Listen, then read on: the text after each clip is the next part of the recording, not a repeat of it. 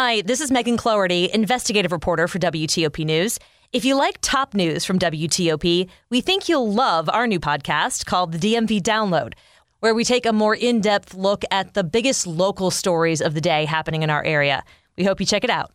Be pulled. I'm Luke Lukert. A new way for you to help police solve cold cases. I'm John Doman. New student discipline consequences considered in Loudoun County. I'm Neil Augenstein. The Dow's up 258. WTOP at 11 o'clock. This is CBS News on the Hour, sponsored by General Steel.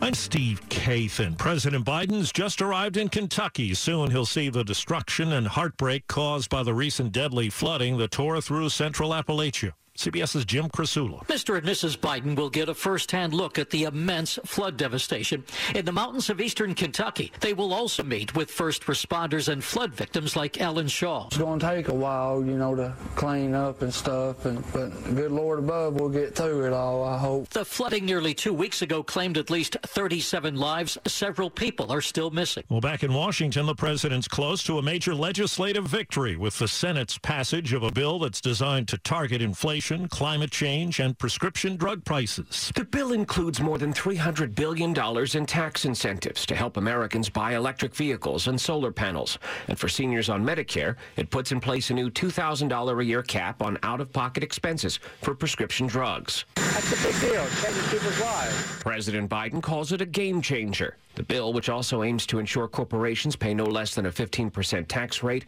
heads next to the House, where it's expected to pass as soon as Friday. Stephen Portnoy, CBS News, Washington. In Georgia, it's sentencing day for the three white men who chased and killed Ahmaud Arbery in the winter of 2020. This is for a hate crimes conviction. Earlier, the three got life in prison on murder convictions.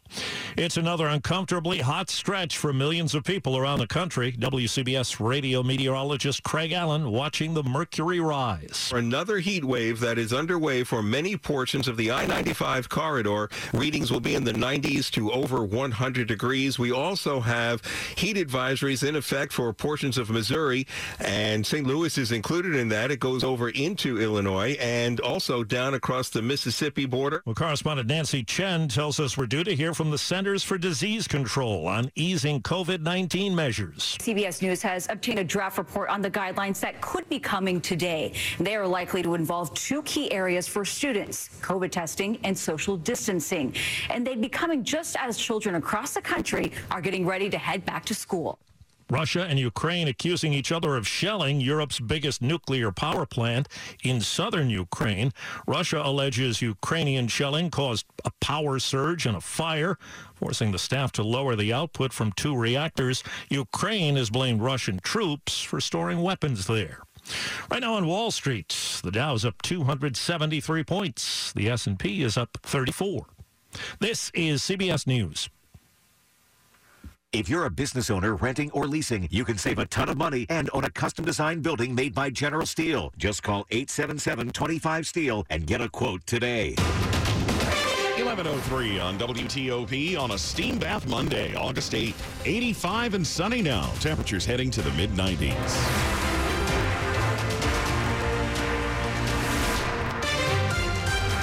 Good morning, I'm Mark Lewis. And I'm Deborah Feinstein with the top local stories we're following this hour. Election 2022 on WTOP. In the race for the Democratic nomination for Montgomery County Executive, the count is finally complete, and just a handful of votes now separate the top candidates. Despite David Blair gaining a lot of ground in that final vote count, County Executive Mark Elrich leads the race by 42 votes. Maryland Matters editor-in-chief Danielle Gaines. On Saturday, Elrich issued a statement saying he was grateful to be the Democratic nominee. However, we also have seen his challenger, David Blair, issue a statement saying that he will request a full recount in the race. Under Maryland law, a candidate may request a recount anytime the vote count difference is less than 0.25%. The difference between Elrich and Blair is 0.03%. Sarah Jacobs, WTOP News. Now, the County Board of Elections will meet to certify the vote this week, after which the candidates may officially request a recount. New recommendations are coming from the Naming Commission, tasked by Congress to take a look at military ties to the Confederacy. Those recommendations will likely affect several Virginia and Maryland National Guard units. Streamers are decorations attached to military flags that recognize campaigns and battles fought by the unit throughout its history. The Commission is now recommending that any streamer from the Civil War, where the unit fought for the Confederacy, be pulled. There are over 130 streamers for 12 different National Guard units in Virginia, like the 229th Engineer Battalion out of Fredericksburg. Maryland's 175th Infantry National Guard unit has 7 streamers itself. A symbol that the Commission is recommending to keep, though, is the insignia of the Virginia National Guard's 29th Infantry Division based out of Fort Belvoir. It is a blue and gray yin-yang representing soldiers from both the North and South uniting in that unit. Luke Lukert, WTOP News. An update now on the 4th person to be injured by a lightning strike at Lafayette Park near the White House last week. She is identified as 28-year-old Amber Escudero Contostasis of Newberry Park, California. She's in stable condition now at an area hospital with burns on one side of her body. She was taken off a respirator Friday and moved out of intensive care to a burn unit where she has taken her first steps since the lightning strike. Her family has raised about $30,000 so far on a GoFundMe page to help pay for her medical bills. 3 other people who were struck by lightning that night died on Friday of their injuries. DNA analysis is having a dramatic effect on cold cases and helping police departments to answer decades-old questions. But it can be expensive, so modern technology is merging with modern fundraising. Nearly 30 years ago, a body was discovered near a tree in Centerville, and even today, police know very little about her. We believe she's about 27 to 34. Major Ed O'Carroll with Fairfax County Police says they don't believe where she was found was the actual murder scene either, but we do think that they were there for maybe 1 to as many as 6 years. We know we are going to be able to generate DNA to search against these databases. And that comes with a cost. Andy Singer, the chief commercial officer at Othram, which is handling the case, is crowdfunding this and other cases around the country, turning to the public because it gives them a chance to be a part of the solution. John Doman, WTOP News. Workplace culture is reportedly improving at the Washington Commanders. The NFL received its 3rd in a continuing series of reports on the Commanders last week, and it shows high marks in the effort to create a diverse and inclusive culture, but noted that media attention around continued investigations into team owner Dan Snyder is obscuring that work in the eyes of employees. The report shows confidential interviews confirm that under the leadership of Coach Ron Rivera, the team has developed a strong values-driven culture and created what they describe as a family with his staff.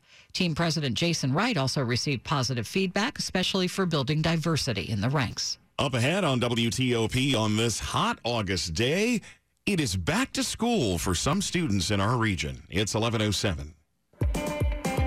The buy tech and high multiple growth stocks playbook of the past few years is no longer a winning strategy, but dividend players are outperforming. Have you reviewed your portfolio to meet today's updated market conditions? Every week on the Wise Investor Show, we discuss the latest. Cough and cold season is here.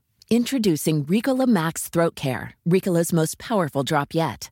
It's the best of Swiss nature wrapped around a powerful liquid menthol center for maximum relief from your worst cough and sore throat. Maximum nature for maximum relief. Try the new Ricola Max now, available in the cold and cough aisle. Ricola. It's in our nature.